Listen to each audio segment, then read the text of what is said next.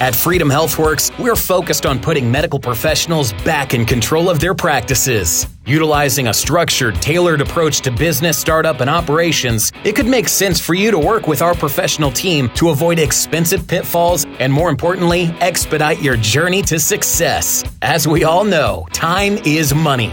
If you're involved in the practice of medicine and desire to practice free of headaches and constraints, reach out for a no-obligation consultative conversation. Call us today at 317-804-1203 or visit freedomhealthworks.com. Welcome to Healthcare Americana, coming to you from the Freedom Doc Studios. I am your host, Christopher Haig, CEO and co-founder of Freedom HealthWorks. This is a podcast for the 99% of people who get care in America.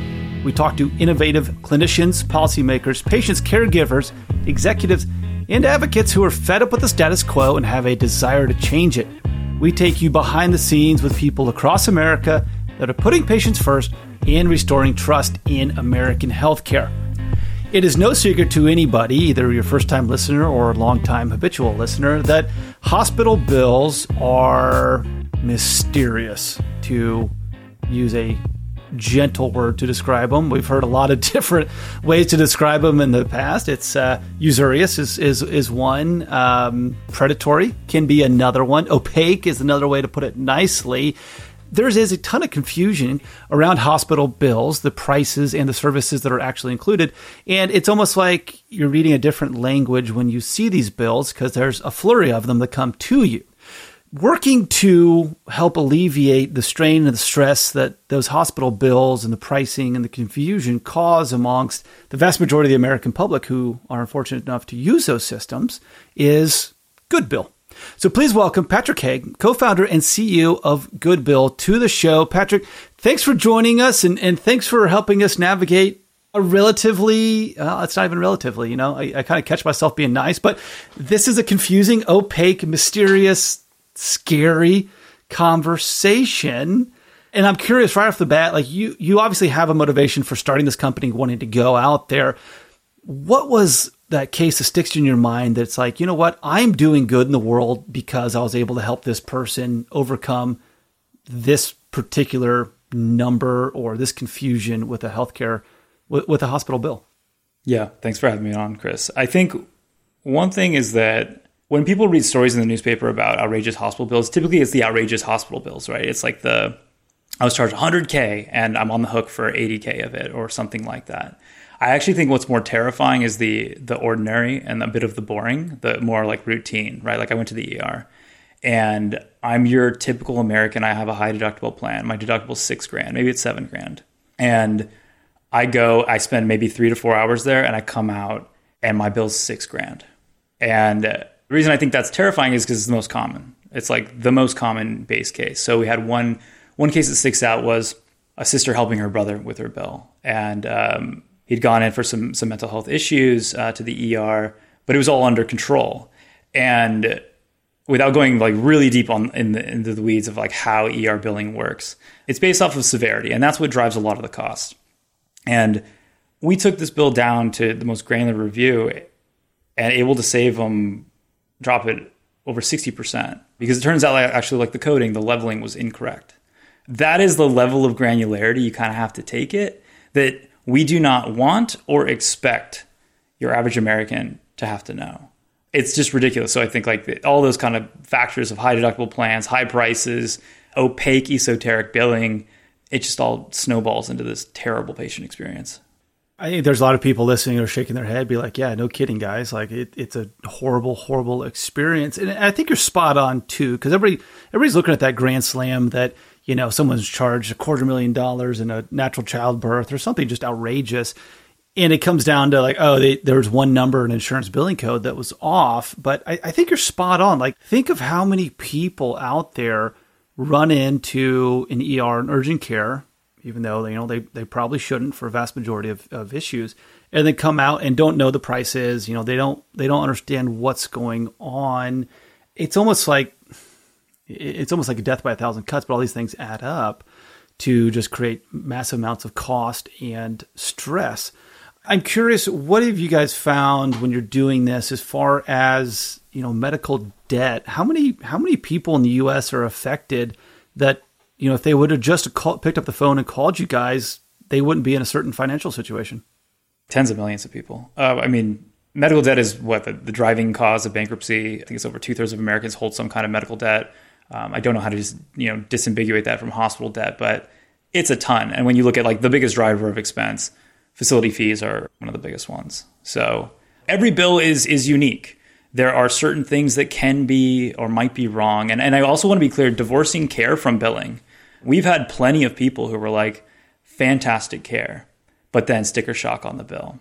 And it just seems a bit disproportionate or a bit dissonant. And then when you dig into it, you're like, yeah, that sounds about right.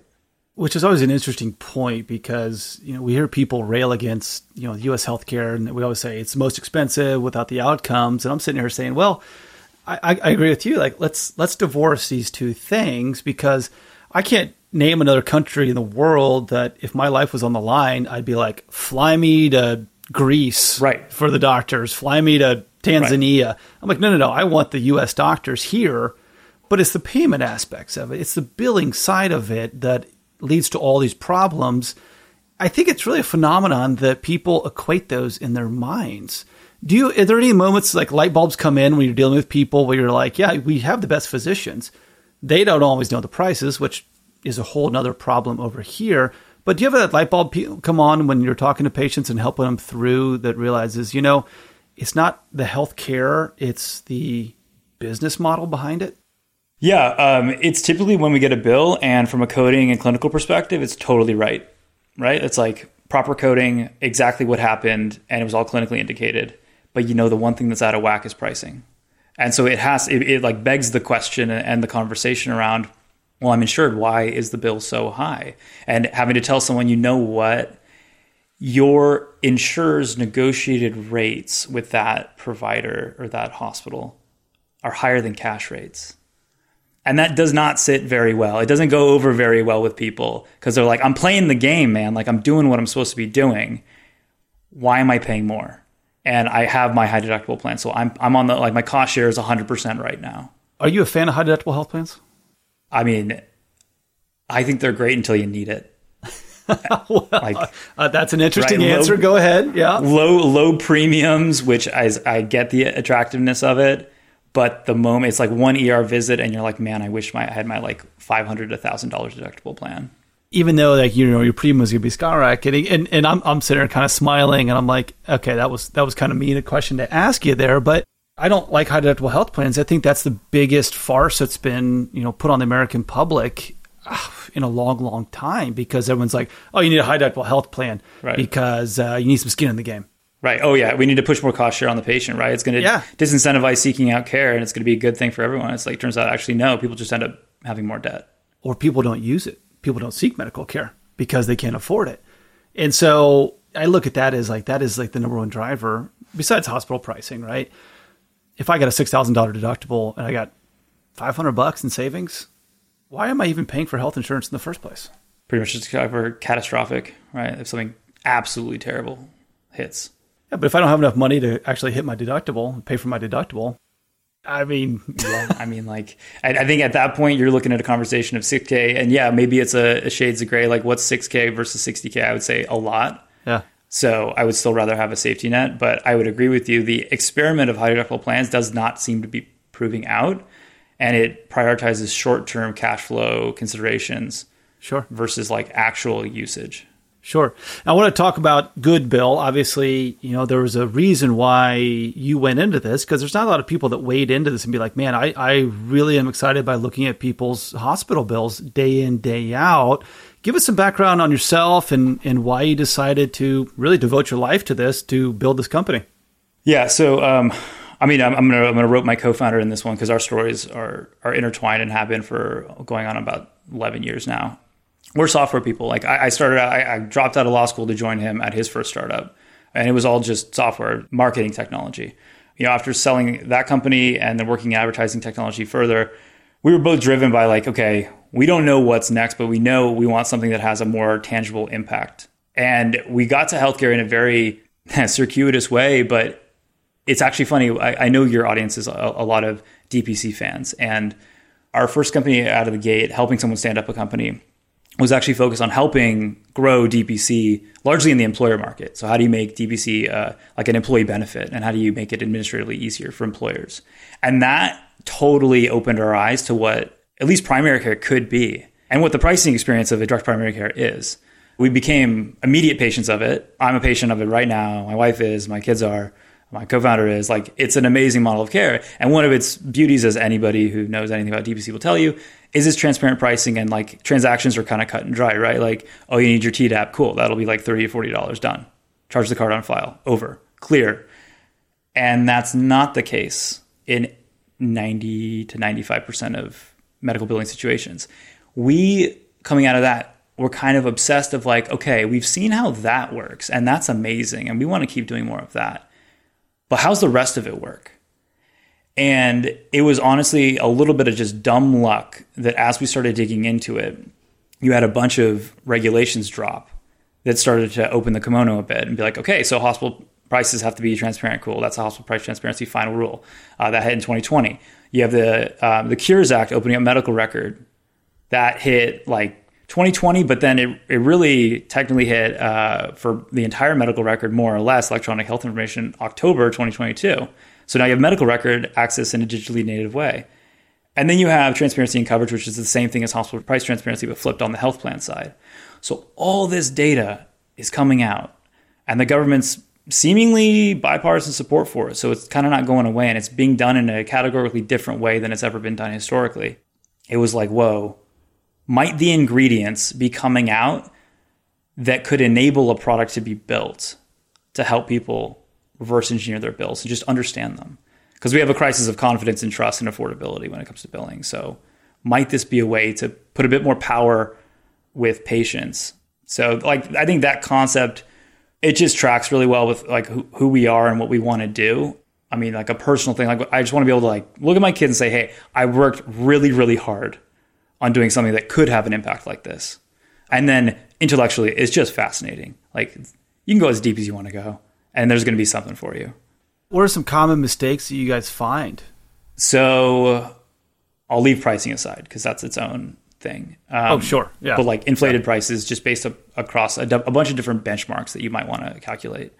From a coding perspective, especially in the ER, you see a decent amount of upcoding. And I think it's intertwined with some levels of medically unnecessary care. So like not clinically indicated by, not my opinion, but clinicians saying the standard of care literature says X in this type of situation. That all kind of feeds it, right? Because the way hospital evaluation management coding and severity coding works, it's typically based off of usage of facility resources. So like the more you use, the higher severity and the more you pay. So the more that's ordered, the more that's done, the higher severity, the more you pay. So we're just early days on the clinical side, but it's so far, at least early numbers on our side, like 1 in 4 bills have something questionable from, it doesn't seem to be clinically indicated for at least the presenting, or like the chief complainant presenting diagnosis. So 1 in 4 bills, to me, that is not random. I mean, that sounds intentional in a lot of cases. We are also very careful to not ascribe malice immediately. I think there is a lot that is just a product of the system optimizing for different things.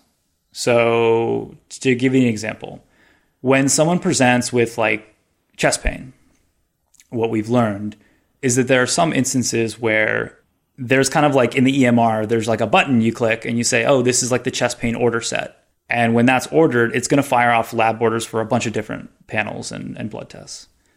They may not all be something the patient needs based off of what they're presenting with, other than this chest pain. Maybe it's not inappropriate for age or things like that. But it's interesting how that has second order consequences, right? Because then all of a sudden that patient is having to pay for labs that weren't necessary for helping them that day. And so that's what I mean by making sure we're not here to turn everyone into a boogeyman. We're just here to point out that some things don't seem to be set up correctly. So if you look at this and say, hey, Chris actually didn't need this test over there, what does your process look like? I guess let me take a step back, right? So I go to the hospital and I look at this bill and I'm like, this is outrageous. This seems crazy. I don't know how to interpret this. My, explanation of benefits, I think is a boogeyman to borrow some of your nomenclature there. And, I call you up and say, hey, can you guys take a look at this? Walk us through that process looks like just from a customer experience standpoint. Yeah. So you go to goodbill.com, you sign up. If you have the billing records, let's say like an itemized statement with proper coding, or you are the 1% of people who, for some reason, you have a copy of your UB04 claim, which we love you for it. But let's say you sign up, you have those, you could upload those, or you could just say, hey, Goodbill, I want your help getting my billing records. We're going to go help you do that, which, by the way, like everyone should know, you have a legal right to your billing records. So if a hospital billing department ever tells you you don't have access, we don't give that to patients. No, that's wrong. You have a legal right to those records. But we'll help you get those records. It's all automated in terms of getting those, piping them in. We then ask for your medical record. So if you happen to have gone to a facility that uses like an Epic or a Cerner, we have an integration with that. So it's relatively easy and painless for you to give us access to that. And then we put it through a coding review and, if necessary, escalated to a clinical review, and pulling it all in pricing data to help benchmark based on how you charge. Does that seem reasonable or not? All of it kind of ends in a negotiation package that we then send to hospitals and then use as the foundation for working on patients' behalf to get them to an outcome that we think is closer to something that's fair and reasonable and accurate. So when you send those negotiations away, you're talking to the hospital or correct, the third party that the hospital manages their billing through? Correct. Do you have any, and this is speaking from personal experience too, because every time we call the hospital, they're like, oh, you need to call your insurance company and talk to them about it. Yeah. Like how much back and forth or kind of it's not necessarily a political football going back and forth, but it's this kind of pointing fingers, the old Spider-Man meme that they're pointing fingers at each other. Are you able just to cut through the crap and just be like, no, this is going to the hospital over here. Insurance company has nothing to do with it. Yeah. So today we don't do anything that's payer facing. So any denials of coverage or anything like that, we do not currently do. We're trying to stay pretty focused because there's like, if you could quickly just drown in all of it. So it's pretty clear and we're very transparent and very hopefully detailed in what we're saying to the hospital. Say, no. This is what we think is wrong, and for these reasons. And so we're requesting this type of reduction. So I think it's pretty clear from the hospital perspective of like why we're talking to them. How successful are those negotiations? More than you'd think. I'll say a majority of the time we're successful in getting some kind of reduction for a customer, which is shocking when you think about it. Yeah, I'm kind of putting myself in the shoes of that hospital admin or the billing specialist, and they come across and see this and be like, yep, okay, that number sounds good. And it's frustrating because it's hard to say like, well, why wasn't this the price beforehand? What are you doing here? How many people go out there and just write them a check on these inflated prices or incorrect coding and incorrect billing? And I shake my head when I think about it. And it's like, yeah, you kind of wish it was done a little bit more upfront. A little bit. Yeah. That'd be nice. I think for everybody involved, right? I think it would save some stress on patients' behalf. Like, I will never be the one to say healthcare, medical billing is simple. It's not. And it also drives another frustration that, I was asked this during an interview once. He said, Chris, what you guys are doing at Freedom HealthWorks in the DPC world, if you had an education strategy to tell everybody, something, and you had like a billboard to do it, right? What would you put on the billboard? And my response was, just ask the price. Yeah. And it's amazing because people will talk to me and say, what am I supposed to do? Like, I got to go see a specialist or whatever it is. Fine. DPC is not right for me. Okay. I'm not going to, try to sell you on all the great things about it. But I go, next time you go in there, just ask the price. And I can't tell you how many people fail to do that. People that are friends of mine, people that are family, they're like, yeah, I know you said this and I was about to, but I got really nervous. I got really scared. And it was almost embarrassing. Where the hell does that come from in your experience? Why are we so hesitant to ask pricing up front when it comes to healthcare? For personal experience, I think what it is a certain level of fear and respect of it's so out of my expertise. Who am I to question what you, doctor, are ordering for me or think I need to do? And it's also just a foreign consumer behavior, right? Like, we've never been trained to ask for prices. Right. It's like typically, oh, no, insurance will cover it. No problem. Like we're done with that. That's a new emerging requirement. And it's funny, like pre-procedure, ask the price. And we see that all the time, like with people with their ER bills, they say, had I known this is what they were doing and this is what they were ordering, I would have been like, I don't think I want that. Or can you tell me more about that? Or how much is that roughly going to cost? I think the truth is though, if you ask the physician, you're probably going to get them to be like, I don't really know. And I love that because, if I'm a doc and everybody's asking me 5 times a day, how much is it going to cost? I'm probably going to go get prepared next time that question comes. I'm going to go start digging. And I think most physicians are going to be pretty blown away by what they find. They're going to, oh my God, wait, hold on. You're saying every single CT scan I order is the list price is like $12,000 or the negotiated rate's like $3,000? I might be a little more hesitant. Maybe. Right? That's a theory. Maybe. Right. Yeah. And the whole thing is, well, I'm going to provide the best care. I'm going to make sure that somebody doesn't die, on doing it and go this route. And there's plenty of separation between, life and death in medical matters. But I try to reinforce the doctors that, sending somebody into bankruptcy is not good for their health either. That's not going to be the best care plan. No. The amount of stress and anxiety that some of these people are under, especially with the collection efforts on hospital parts, some people are getting calls every other day. Mm-hmm. And they're in their normal billing cycles. They're not even in like, the typical 120-day outside of that 120-day statement cycle. Oh yeah, and then they say, "Hey, let's settle this $1 million hospital bill and let's put you on a 3-year payment plan." You're like, "Wait, what? Are you even are you even thinking about what you're saying right now?" Right.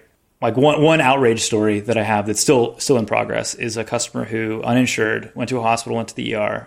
I think right before discharge, they asked him, "Hey, if you're willing to pay this amount up front, we'll reduce your bill by 60%. And he's like, okay, that sounds good, of course. He was otherwise, I think, looking at about a $17,000 bill because he's uninsured, so he's largely getting sticker price. And I don't know why they did not auto-apply the cash rates. So he pays. He goes out. He's left with like a $4,000 or $5,000 balance. He signs up with Goodbill. Obviously, we want to get to the bottom of this. So the first thing, we request billing records. He is entitled legally to those things. They are required by law to comply with that. For some reason, he gets a billing statement the next month that is back to $15,000. And obviously he's super stressed out. He's freaking out. We engage with the hospital, say, hey, it seems like a administrative error on your end. And they say, yeah. Well, we're going to put in a supervisor request so that they can modify the balance back down. Just reaches back out. Hospital called him, said the balance is back up. For some reason, that request didn't go through. And hey, would you be willing to settle for this amount? That is, in fact, higher than what he initially agreed to in the first place. So I think there's something interesting going on at some hospitals and some health systems collection efforts that are just not what you would really pair with a hospital's mission. Yeah. Do you see, I'm curious on this one. We hear a lot of debate about nonprofit and for-profit hospitals, and states are struggling with it. Do you see any patterns or any differences in billing practices between nonprofit hospitals and for-profit hospital systems? Well, quantitatively, it seems like some for-profit centers will actually give more on pricing than nonprofits, oddly enough. Now, nonprofits are required by the IRS to maintain their 501c3 to maintain financial assistance programs. And so that is one avenue of that. But we've seen from a negotiation perspective, for-profits are typically more willing to... That's interesting. It is kind of a fascinating dynamic. You always hear about your friendly nonprofit hospital out there, and it's like, well, wait a minute. So they got tax treatment and all this kind of other fun stuff, but not to go down that rabbit hole. I'm curious, Patrick, as a user of DPC and obviously a believer in what that model is doing, where's the next step in your mind and kind of connecting the dots of what you do for a living day to day versus what your patient experience is there? Like, how does DPC make inroads beyond just the primary care aspects of it? And when do you think that's going to happen? Insofar as like how DPC interacts with like the broader system and how it can make an impact?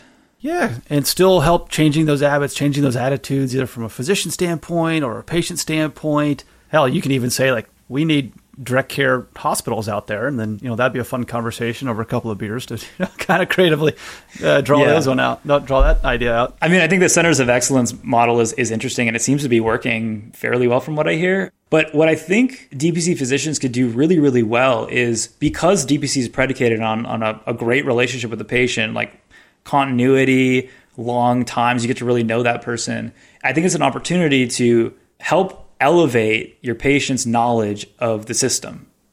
And I mean that in like a few ways. Number one is just, the rules, right? Like here's how it's going to go. Here's what you're entitled to. Here's how pricing works. Here's how insurance works. Like I know it's like I, as a DPC physician, do not engage with the insurance system for a very intentional reason.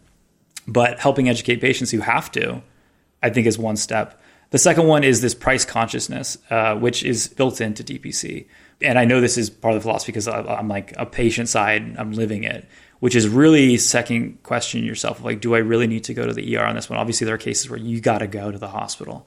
But being accessible gives you that way out. And we've used it, like with our kids, for example, out on a vacation, like all of a sudden they get hit with something crazy. And, with an infant with like a croup-like cough and our airways restricted, should we go to the ER? And DBZ was there to say, no, we're good. Here's what you need to do. Let me know if it gets worse. But if you do need to go, doing it in a cost-conscious way where you can help prepare the patient and also refer them to the right place with some upfront pricing knowledge, I think would be, groundbreaking and help just streamline the patient experience beyond. So kind of extending along that question there, and this will be our last question as we wrap up here and come to time here, Patrick. What are give me like 2 or 3 tips for somebody just to keep in the back of their mind when they do need to go experience an ER visit and there's no other choice and they're like, okay, I got to go to the hospital. I'm ready. I'm prepared. What are those tips? Yeah, I think, first it would be what you said, ask for prices. So as physicians are coming at you, as NPs or PAs or nurses are coming at you about like, hey, we want to do these things, really ask questions of like, why do you want to do those things? Like, what is it about me that's telling you that's what's that going to tell you? And I think that might help curb a little bit of overzealous or perhaps more like CYA type ordering. Ask prices is a really interesting one of just ask how much it's going to cost and maybe they'll give you a ballpark. And then after procedure, always ask for an itemized bill with coding. Many, many, many hospitals do not issue itemized bills, number one, unless you request it. But number two, most importantly, with usable codes. They'll typically give you an internal procedure ID or charge code. And that's, you got to go really, really chase some stuff down to get anything. So I think it's just going with that, showing the hospital like, hey, I'm going to be a really informed patient and I appreciate the care, but I'm obviously going to go in open-eyed. Patrick Haig, co-founder, CEO of Goodbill. I've enjoyed this conversation, Patrick. Thanks for joining us here on Healthcare Americana. Thanks for having me, Chris. That's going to do it for this episode of Healthcare Americana. If you haven't yet, be sure to subscribe to the show on your favorite podcast platform. Check us out online at healthcareamericana.com to catch previous episodes, subscribe to our mailing list, and visit our fantastic online store. Once again, I am your host, Christopher Habig. Thanks for listening. Check out healthcareamericana.com to hear all our episodes, visit the shop, and learn more about the podcast. Healthcare Americana is produced by Taylor Scott and iPodcast Pro and managed by Melissa Turpin.